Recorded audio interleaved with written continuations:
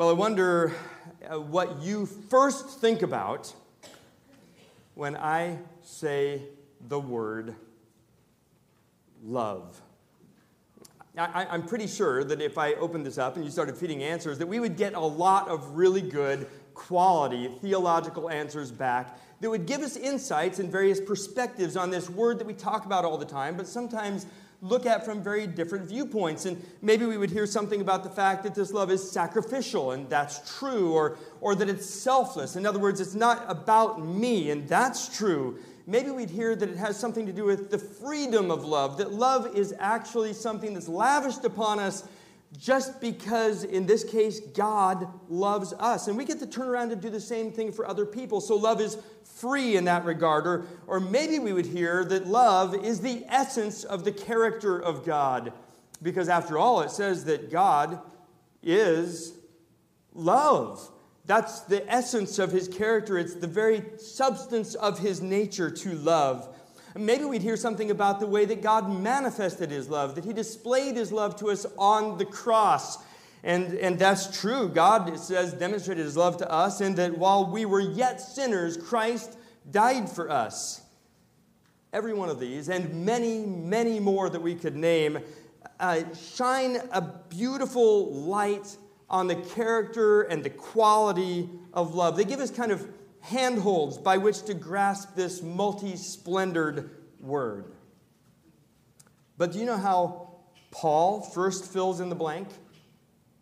How he first fills in the blank of the famous love chapter when he says love is? He says love is patient. I wish he had said some other things. I wish that he had begun with something maybe more philosophical or maybe even something more abstract. I like thinking about great ideas, but this is just so down in the dirt. It's so just really honest. It's so where love meets the road, and that gets sticky for me because it's not just an idea that I can play with in my mind. It's not just a theory that I can talk about or discuss. It's actually where I live. So love, Paul says, when he begins his whole description in that anthem of praise in 1 Corinthians chapter 13, describing love as it operates in the world, he gets right down on the ground, and there in the dust he says, very first, love is patient. Now, I love love. That is, I love the idea of love, but I hate waiting. I mean, who likes sitting in a doctor's office and waiting for him, or standing in line at the grocery store, or sitting at a red light?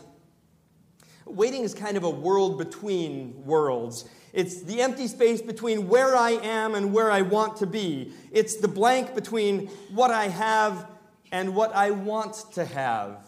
That's waiting. And I'm not sure that anybody really likes it. But it's implied here in this idea of love is patient. Love is willing to wait. In fact, not only is willing to wait, but the very nature of love is to wait patiently. Again, I would like it if Paul had chosen some other way to begin this. And often when we read 1 Corinthians chapter 13, we read these like a list of glorious attributes, and they are, but it's easy to forget that they're not just beautiful, they are, but that they're also very dusty, that they're right down in the dirt and ready for application for us. So it's here, really, in a sense, in God's waiting room, that Paul takes us to the trenches of real life and in the muck of ordinary living describes for us what it looks like to have love operate. What does it look like for love to act?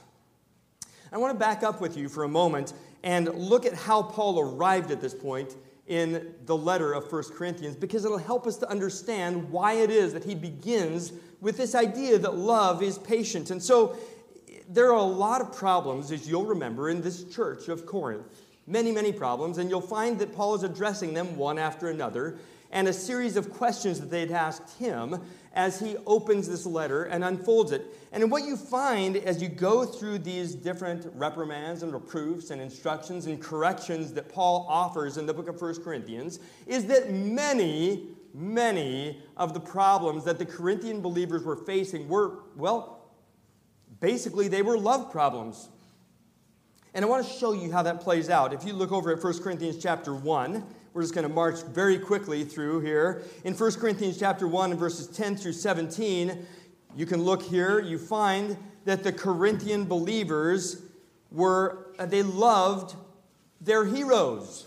They loved their heroes. They were all about, whether it was Paul that they were following, or Apollos that they were following, or Cephas that they were following, or some were even boasting, going so far as to say, I follow Christ. They were really pretty much just people who loved heroes. It's not all that different today. So they loved their heroes. They name-dropped all the time. They were all about having the right associations with the right people, whoever that was that they deemed was the right person. And then in 1 Corinthians chapter 2, you find out that they loved their wisdom. Look over at about verse 18 of chapter 2, 1 Corinthians. You know what? There isn't a verse 18. There's another verse that talks about this. Here it is. It's in verse 18 of chapter 1. 1 Corinthians chapter 1 and verse 18. And you find out that they are having to experience the substance of true wisdom because their understanding was not sufficient. And they didn't know it. They didn't really feel it. They love their own wisdom. They think they're wise, but Paul says, but you are fools. So they love their heroes. They love their wisdom. In chapter 4 and verses 6 and 7, you find out that they just love themselves. They love themselves. They want to show, they compare themselves among themselves to show their superiority. You'll find that in about verses 6 and 7 of chapter 4. 6 and 7, Paul writes, I have applied all these things to myself and Apollos for your benefit, brothers, that you may learn by us not to go beyond what is written, that none of you may be puffed up in favor of one against another. For who sees anything different in you? What do you have that you did not receive? If then you received it, why do you boast as if you did not receive it? Can you hear their boasting, their jockeying for position? As they're loving themselves and saying, no, I'm the man. And, no, but I have, and they're working back and forth, comparing themselves among themselves and proving that they are not wise, but they do, in fact, love themselves. And then in chapter 5, you find out that they love their sin. They love their sin. In fact, in this church, there was unreproved incest taking place, a sin worse than that was going on outside the church, and they were not correcting the problem. They just loved their sin. They didn't see a problem with it. In 1 Corinthians chapter 6 and in the beginning of the chapter, you'll find that they loved their rights. It's about lawsuits. And so Paul says, wait. Wouldn't you rather just be wronged? But no, they would rather be right. They would rather have their rights upheld, to have their rights affirmed. And so they were going to law with one another. They loved their rights. In 1 Corinthians chapter 6, you find out that they love their pleasure. In verses 12 through 20, they're dealing with their lusts. They're responding to their inborn desires by practicing immorality. They loved their pleasure.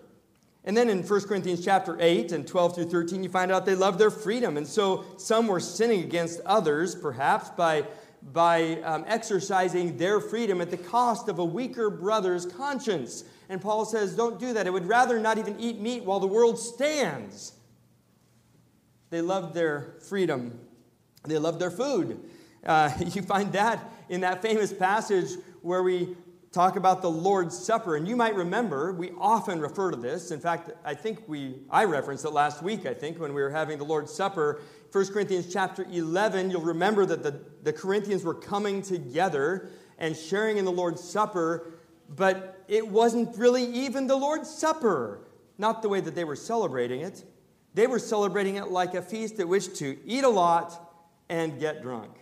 And then that left some people having nothing. They loved their food. They loved what they could put in their own mouths with no consideration or concern for the people around them. And then in chapter 12, and this is the immediate context into which, of course, chapter 13 falls, they loved their gifts. Really, when I say they loved their gifts, because chapter 12 is a description, a kind of a whole opening up of the idea of spiritual gifts, and chapter 14 continues that. So chapter 13 falls in the middle of a whole discussion of gifts. They didn't just love gifts. What they really loved was preeminence. They loved show. They loved being in the spotlight. They loved having the most. They loved being the best. And so Paul, in this context, has a big problem on his hands to teach them about what love really means. Are you tracking with me? He's got an issue with the Corinthian believers who have a completely broken idea of the true nature of love, because they love their heroes and their wisdom and themselves and their sin and their rights and their pleasure and their freedom and their food and their gifts. But they really don't love the way that love should be actually practiced. So in other words, they've got an idea in their minds about what love is, but when it comes down to practicing love, they're very far from the truth. And that's where I often find myself, that I have a great appreciation for concepts of love, and I certainly like being loved by other people and loved by God, but when it comes to me practicing love, many times my practice falls very far short of what it truly means to love. And in loving someone else, what I may actually be doing is, can I be so bold as to say it? I'm loving myself.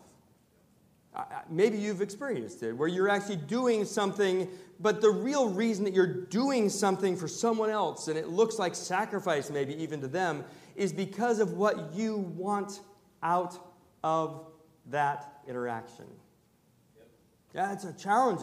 It's a problem that we face. It's common to all of us that we experience that. Now, God has set us free by the blood of Jesus Christ at the cross to not have to do that anymore. For the very first time, because we've been loved by God, we are capable of loving Him back and of loving the people around us. But we still incline to love ourselves, even in what appears to be loving actions toward other people. So I would really prefer that Paul had not begun with something so gritty, so down in the dirt as love is patient. But I think you can understand why he did.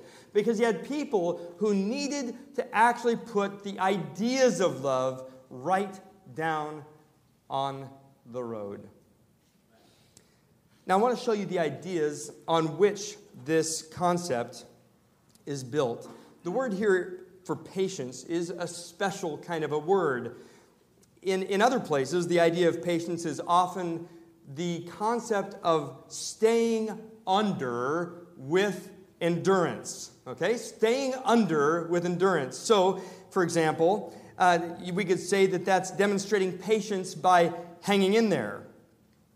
It's by not squeezing out when the pressure is applied, by not jumping ship or trying to escape. We stay in the trouble without murmuring until God takes the trouble away. That's what one idea for patience is. And you see it played out in various places in the Bible, like James chapter 1 that you're very familiar with. In verses 2 through 4, it says, "Count it all joy, my brothers, when you meet trials of various kinds. For you know that the testing of your faith produces steadfastness, and that steadfastness will have its full effect, that you may be perfect and complete, lacking nothing." That word for steadfastness actually can be translated patience. That's the idea of staying under the pressure with endurance. Can you hear it? So he's saying the testing of your faith produces this, that you won't squeeze out under pressure because you have your eyes set on God. It's a beautiful thing that God does through trial. That's one idea here of the idea of patience. Romans chapter 5 gives us something similar, another parallel. It says we rejoice in our sufferings, knowing that suffering produces endurance, That's our word, and that endurance produces character, and character produces hope. And hope does not put us to shame because God's love has been poured into our hearts through the Holy Spirit who has been given to us. That word endurance. So, again, parallel to James chapter 1, we find that suffering produces this kind of patience, this endurance, this hanging on, this not squeezing out under the pressure of the circumstances of life. And it's very important. Hebrews chapter 12 actually talks about the Lord Jesus demonstrating this kind of patience. In verse 2, it says, "Therefore," you're familiar with this, "since we are surrounded by so great a cloud of witnesses, let us also lay aside every weight and sin which clings so closely, and let us run with endurance the race that is set before us, looking to Jesus, the founder and perfecter of our faith, who for the joy that was set before him," now get this, "endured the cross." He stayed under the pressure. He kept on the cross. Think about this for a moment. This is voluntary submission to God by staying in a place of excruciating suffering. That's patience on a level that I can't even imagine. That is the patience of Jesus demonstrated on the cross. And he goes on to say, he who for the joy, he's anticipating what's coming, who for the joy that was set before him endured the cross. He was patient on the cross, despising the shame, and is now seated at the right hand of the throne of God. So you could say that Jesus was, in the greatest of ways, patient with the cross. He stayed under its torture. He remained there without squeezing out under the pressure of his Father's abandonment or the pain of the suffering or the shame he experienced. Jesus was patient on the cross. And there is something of this idea of staying under the pressure that is a part of the Corinthian love problem.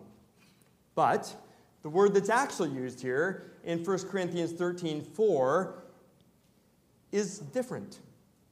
And it adds another dimension to the dimension of what we've just talked about.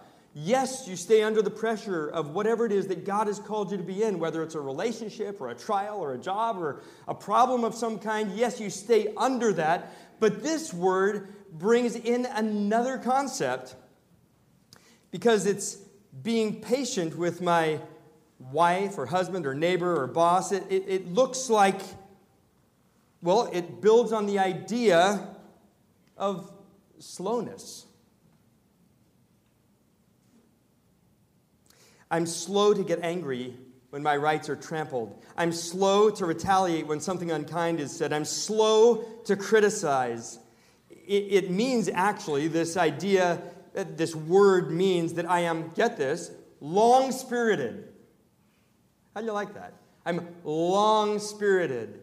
I'm slow to do things that will damage another person.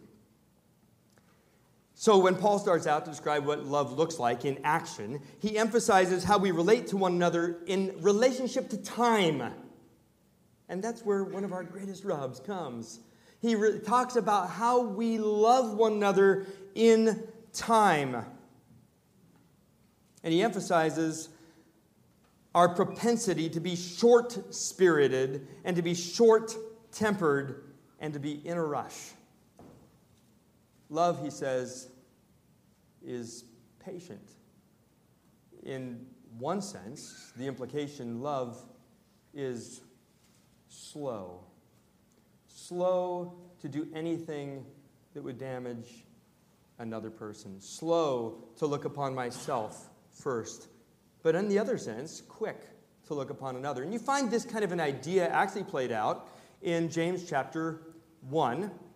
In a verse that's considered by many to be the key to the book of James. He says, let every man be, do you remember what it says? Be quick to hear, slow to speak, slow to anger. And so in one sense, what patience is really doing is being slow to do anything that puts another down. In fact, it's quick. If you want to flip the idea around, love is quick to look first upon the needs of someone else. And it's very slow to look upon my own needs. Love is, in that sense, patient. It is slow. Now, Paul puts these things together in 1 Corinthians chapter 13 in an interesting way in verse number 7. And here's like a quartet of slow love. Listen to how they sing together. He says, love bears all things. Love believes all things. Love hopes all things. Love endures all things. Now, listen to the song as it unfolds. When he says love bears all things, we could say that love is slow to expose. Slow to expose. And that's interesting. Peter actually writes in 1 Peter chapter 4, verse 8, above all, keep loving one another earnestly, since love covers. Love doesn't expose. Love covers a multitude of sins. Now, understand that there is a place to expose sin. And it's very important, but it's always in love. And it's a slow process. We don't just leap to conclusions. We don't just base things on first impressions. We are slow to criticize. We're quick to listen, quick to pay attention, because love, Peter tells us, love covers. Love does not primarily just expose. So we're slow to expose. And then that's love bears all things. And then he says love believes all things. Love is slow to doubt. Love is slow to doubt. You know, one of the damaging things about gossip is that it plants all kinds of seeds of doubt in our minds about the people around us. Did you hear that? Oh, were you aware that? Oh, yeah.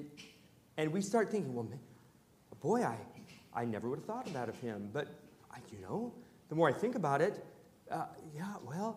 and it may be a complete fabrication. It may have absolutely nothing to do with the truth. But it damages us at the very point. We think, well, it's just gossip. Or it was just we wouldn't even think of it that far. We'd maybe say it was, maybe that was a little bit out of bounds, but I don't think it was that big a deal. And we do need to know the truth about each other. Right? But I think we can say it's not loving. It's not loving because love believes all things is not quick to doubt. It's slow to doubt. But then he says love hopes all things. And there we could say that love is very slow to give up. Love is slow to give up because it's patient. And he says love endures all things. That would be by implication that love is slow to quit. Love is slow to quit. In fact, you find out if you go on just a little bit further in the beginning of verse 8 in this same chapter that he says not only that love is slow to quit, but he says love never ends. It just goes on forever. And it's because of that quality of love, which is eternal, that is at least one of the reasons that at the conclusion of this little song, you'll remember he lists this trio of faith, hope, and love, and he says, but the greatest of these is love. And one of the reasons is because love never ends. Amen. Hope is realized, faith becomes sight, but love never ends. And so love, it's very important to understand is, it's slow. It's slow to expose. It's slow to doubt. It's slow to give up. It's slow to quit. Love is, it's actually matching my pace to God's. Love is really patient because it's matching my pace with God's. When Melissa and I go walking sometimes, I like to take her hand. And I've often noticed that she does something kind of interesting. I take her hand, and she kind of skips a step. And then all of a sudden, we're walking together like the lyrics to a really smooth, nice song. Because she's directly in sync with me. Because all of a sudden, she matched her steps to mine, and we're just smoothly walking together. I think that's part of the idea here, that we are matching our pace with God's. And if God wants to go slow, then we go slow right with him. In fact, that's what 2 Peter says. Listen to how it describes this of God. In 2 Peter chapter 3 and verse 9, the same word is used here of him.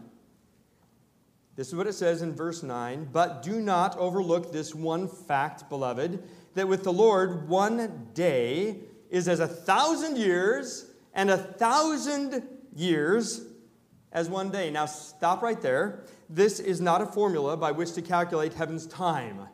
It's not a mathematical ratio. It's an expression of timelessness. 1,000 years is 1 day, a day is 1,000 years. It's an expression of timelessness, and it's this understanding of timelessness that helps us to understand God's patience better. He goes on to say, the Lord is not slow to fulfill his promise. We'll come back to that. The Lord is not slow to fulfill his promise, as some count slowness, but is patient toward you, not wishing that any should perish, but that all should reach repentance. Amen. So, in dealing with this world, Peter says, God is not tardy. That's the first slow. God is not tardy. He's not late. God is not slack, is the way one translation puts it. He's not slack concerning his promise. God is never late. His plan has not been delayed. But he is slow. And it's a slow that every one of us can love. You do remember that Peter wrote this about 2,000 years ago. And in that slow, long process since then, God has been waiting. And it looks slow. It even might look delayed. But you know what? Not a one of us would be here if it had been faster. Are you with me? We would not be here if God's forbearance had not been so slow. So he asks us, he invites us in saying that love is patient to join him in his stride. And sometimes it looks delayed. Sometimes it looks like he's been held up. Sometimes he looks tardy. But God is slow because he's going at just the right pace to accomplish purposes that we cannot even begin to imagine. I don't think that Peter really probably could have envisioned when he wrote this that 2,000 years down the road we would still be waiting. But had we not been, we would not be here. And God had a plan that included you, that included me. And so he has continued to walk slowly and definitely and determinedly toward his plan to this very hour. How long will it be? We don't know. But we do know that it is exactly on time and precisely reliable. And God invites us to join that exactly on time, totally reliable plan of his by keeping in step with him through patience, that we're slow enough to walk with God. Now, I'd like to help you drill down into this a little bit more to kind of understand what this patient love looks like when it comes to relationships with people that we love and want to love better, with enemies who we don't want to love but must love for Jesus' sake, with friends and family and coworkers, and with all the people that God brings into our lives. So love in action, love is patient, looks like... Well, I want to actually tell you a little bit about this. It was just a couple of weeks ago that Melissa and I were down in the desert, in the Mojave Desert. I've never been there. But we had a job of a couple of really sizable custom windows that had to be delivered to a home in La Quinta, California. And I didn't want to send them via a big freight truck because I wasn't sure how that would go. And they were very expensive and very time-consuming to make. And so we delivered them to this home in La Quinta. And we decided, since we had to drive 1,300 miles down there, that we would turn it into a little bit of time while we were there. And so we took a couple of days, 2 days, to continue our time. La Quinta's in the desert, kind of like a little jewel in the desert, actually. There's lots of water going there for sure, but to continue in the area of the desert. And we stayed at a little Airbnb that was directly opposite a tortoise reserve. And so this... We actually thought, boy, we'd sure love to see a tortoise, and we went walking in the tortoise reserve, and we didn't find any tortoises, and we kept having to wait. Oh, there we are again, aren't we? Having to be patient. Anyway, so we couldn't see any tortoises, and we were having to leave on that morning on our second day, and we thought we'd sure enjoy seeing a tortoise, Lord, and And wouldn't you know it, right there in the road as we were getting ready to be done, having already walked in the reserve, we found one not in the reserve but on the road. And this guy, you can probably guess what one of his preeminent qualities was. He was slow. Now, I don't know. Maybe tortoises can move fast, but this one didn't. In fact, you can see he's actually got sand on his back. I don't know why. I don't know what tortoises even do, but he had sand on his back somehow. And he was slow. It was morning, and he was warming up, and he was taking his time getting off that road. Now, I'm happy to say he did get off the road before a car came, but he was headed off into this reserve. So love that is patient is going to look slow, but what does that mean? How does that play out in real life? Where am I going to go with that? I mean, does that mean I just kind of dally around life and try to not do anything too quick? Let me show you just a few things that I think will help you in understanding what love is patient really looks like. And the first is that love is patient looks like no deadlines. No deadlines. There are no deadlines for other people to change. You know, think about it for a moment. How much can you do about somebody else's change anyway? And how does giving them a deadline to change help the matter? Love is patient means no deadlines. I give people time and space even when it's costly to me. Now, I can't say for you, but I can say for me that I'm sort of okay with the idea of patience as long as it's fast. In other words, I can be patient for a little while, and then I'm done being patient, and I'm ready to move on to the next thing. I'm ready to say, okay, I gave it my 30 minutes, and that was a stretch, but I gave it my 30 minutes, and now we either get in or we get out. Let's do this thing. We're fish or cut bait. Let's go, because I'm done just waiting. And that's tough on relationships. Because if it doesn't get better fast, I want to do exactly what Paul tells us just earlier. I want to give up. I want to say that's enough. I want to say if you don't change by such and such a point in time, then there's no hope for our continuation in this relationship. What usually happens when I become impatient in a relationship then, when I put a deadline, is that I leap into the problem myself. And you know what happens? I multiply the problem by putting my own sin together with their sin, and we get lots of sin. You've maybe been there.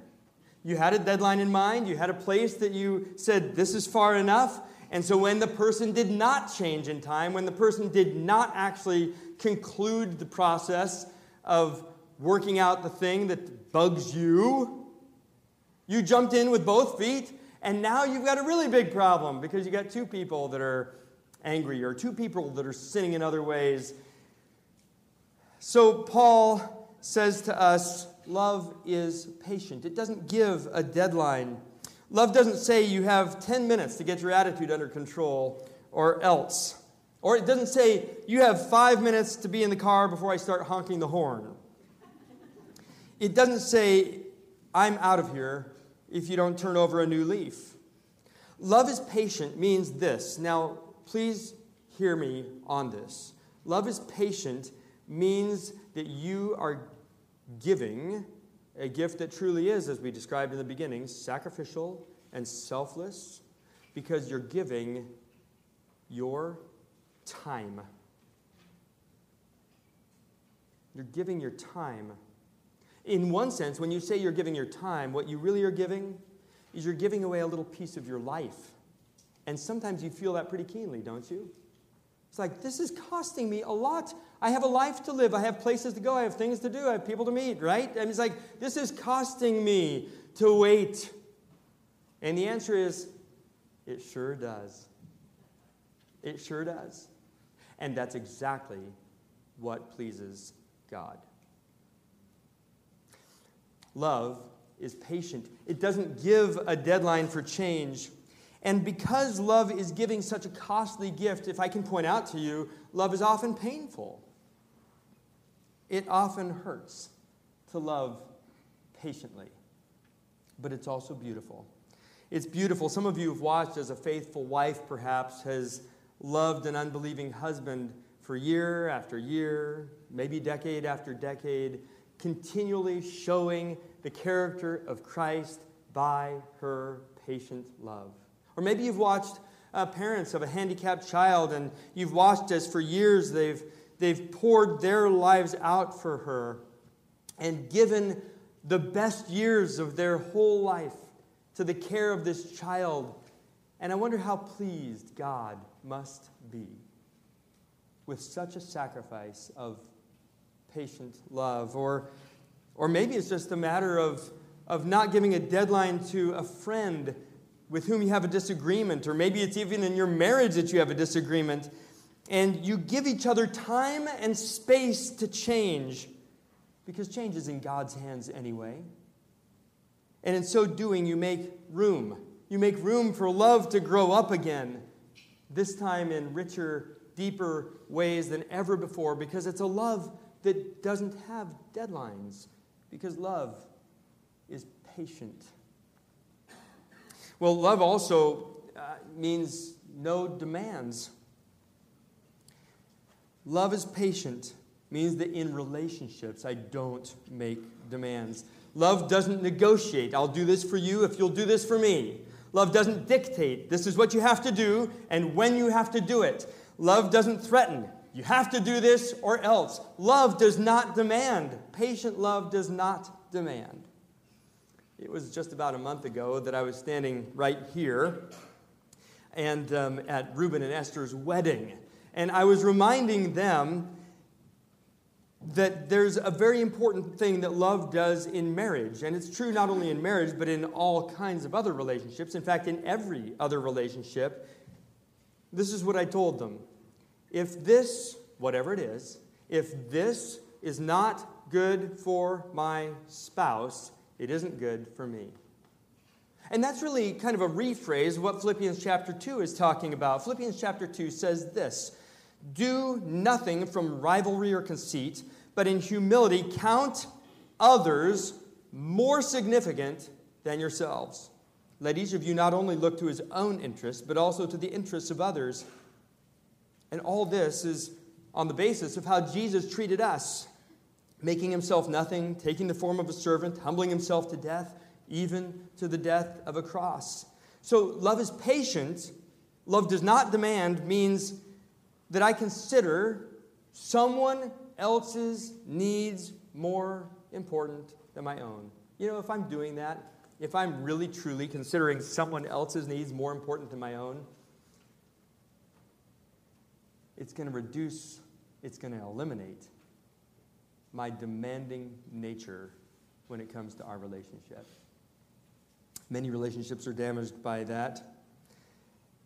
By recognizing that love is patient, I am put into the place to truly love, to love by waiting patiently for God, who has put this person in my life for a purpose, and that purpose has to do with his love for me. Love also has no expectations, and I want us to dwell just for the last few minutes on this idea. Love has no expectations. Love is patient, cuts down my expectations. Now, you probably know that expectations kill relationships. They put the person on whom I set my expectations into a kind of prison. And sometimes, many times in fact, we don't even express verbally what it is that our expectations are. We're just anticipating that the other person should know what my expectations are so that they can meet my needs. Oh, did you hear how that just flipped, by the way?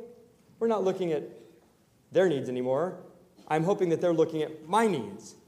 It's a kind of a one-way, non-loving love. It's loving myself. So we put people into prison with our expectations, whether verbalized or unverbalized. We want to tell them how they'll relate to me, where they'll relate to me, and when they'll relate to me. We box the other person in and give him no way out but the door that I have ordained, or forget it. When Melissa and I were first married, I figured that we would agree on everything.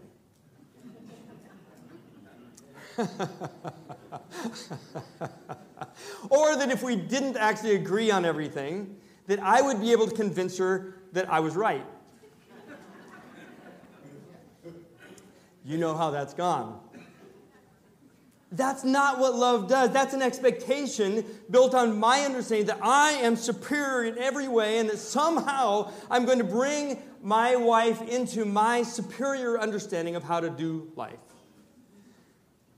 Our differences actually show something more important than just a unity of mind. It gives us a chance to give up our expectations and develop a unity of soul that's built on long loving when we differ. Now that's kind of stiff medicine. Even as I say it, I'm having it rumble around in my mouth and realizing that it's going to have to get down to my heart. Because that's painful. That's hard, right? To realize that I have to give up these expectations because that my perspective, my way is right. That kind of an expectation kills relationships. It destroys relationships. It's really in places of difference where we don't agree that we get the privilege of loving each other for Jesus' sake the way that Jesus loved us. And that's true even if the difference never changes. Expectations often show up under the category of control. They show up under the category of control because either I must control the relationship, tell that person, dictate exactly how they're going to do the things that are happening, or I get controlled. And either one we'd say is unhealthy, but it's more than unhealthy, it's sinful. It's not loving patiently. It's truly devastating to a relationship to have this kind of rhetoric going on in our minds. If he really understood me, he would, you fill in the blank. Right? If she really cared, she would fill in the blank. You know what? Every time you have one of those go through your head, that's revealing the fact that you have an expectation about the way that somebody else should treat you. Love is patient, runs all the way past that into what God thinks about you. You really have to put your relationship on the altar when we say love is patient. Because you're giving God the chance to work on someone else and to work on you in a way that brings your relationship into a place that it could never otherwise come. You might be surprised what happens when you love someone enough to free that person from your expectations. Something wonderful happens to you because you experience a taste of the actual freedom that you're offering to them.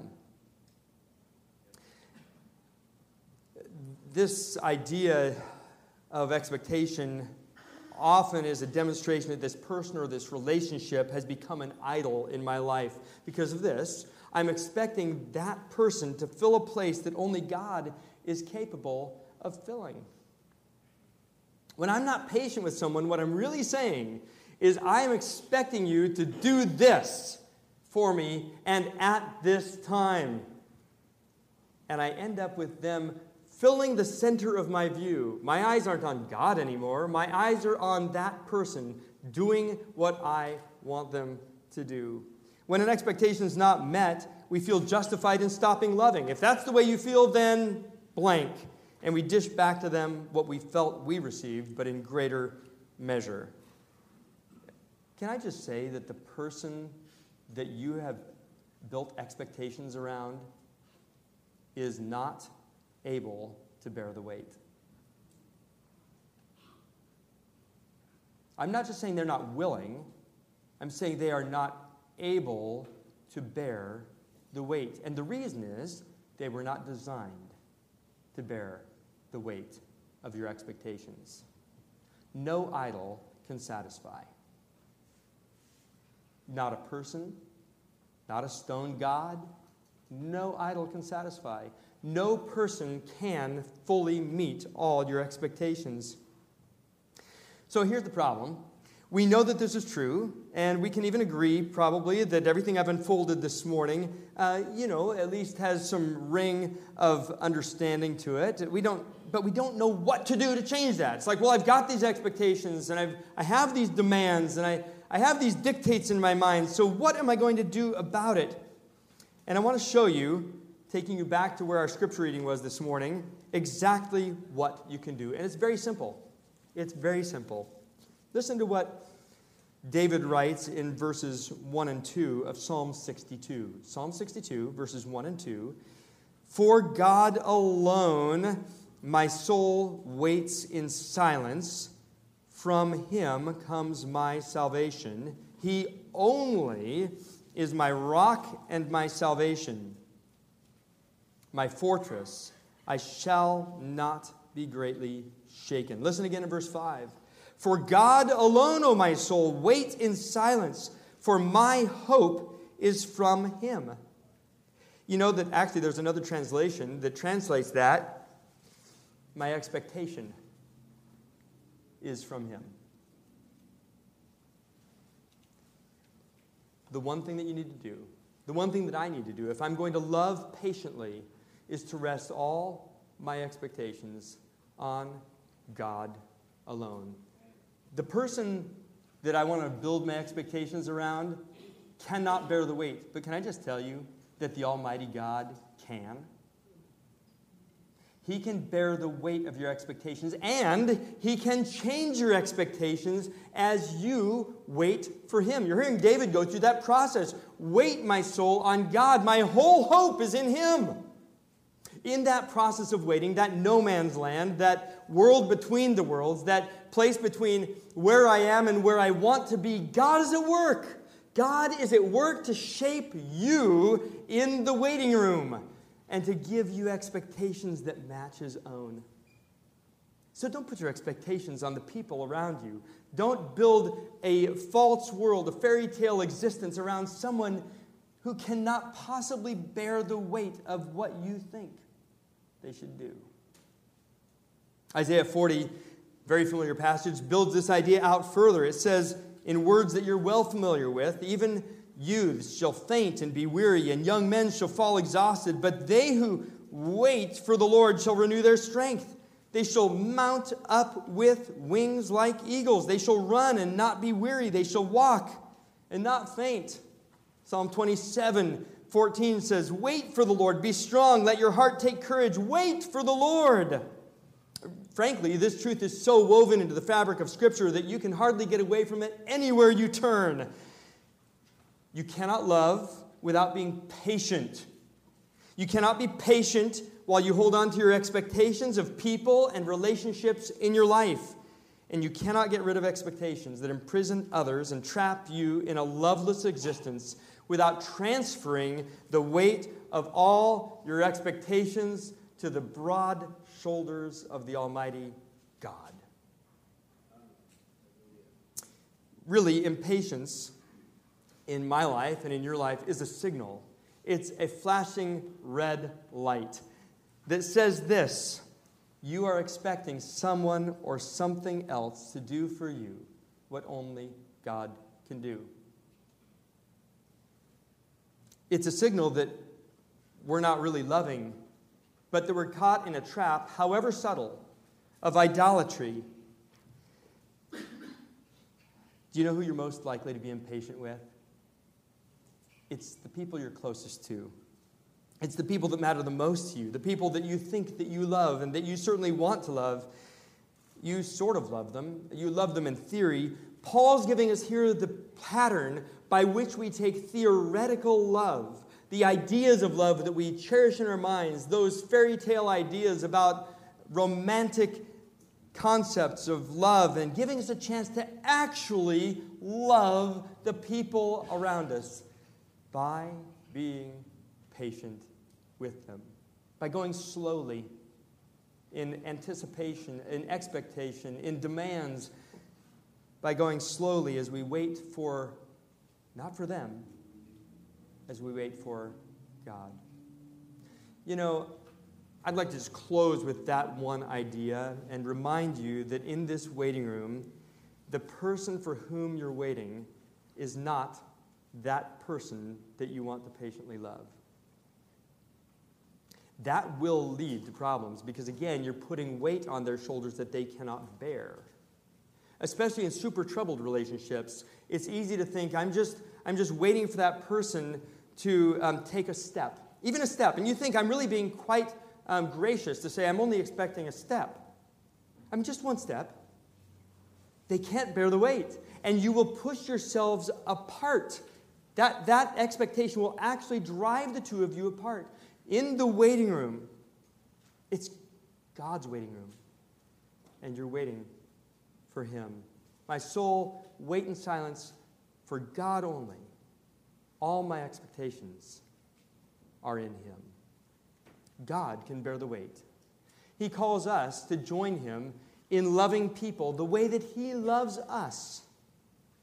Slowly, patiently, with much forbearance, and continuing under the load of the pressure that brings, even in our relationship, for the joy of joining Him, being right in step with Him.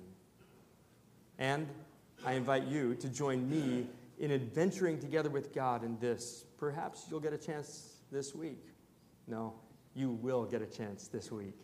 You'll get a chance this week to patiently love someone, to not put all kinds of restrictions and guidelines around them, but to put all of your hope in God, to direct your prayer to Him, and even as David did here in Psalm 62, to instruct your soul when you're tempted to give up on loving patiently, and to say, "Oh, my soul, wait patiently for God." Let's pray.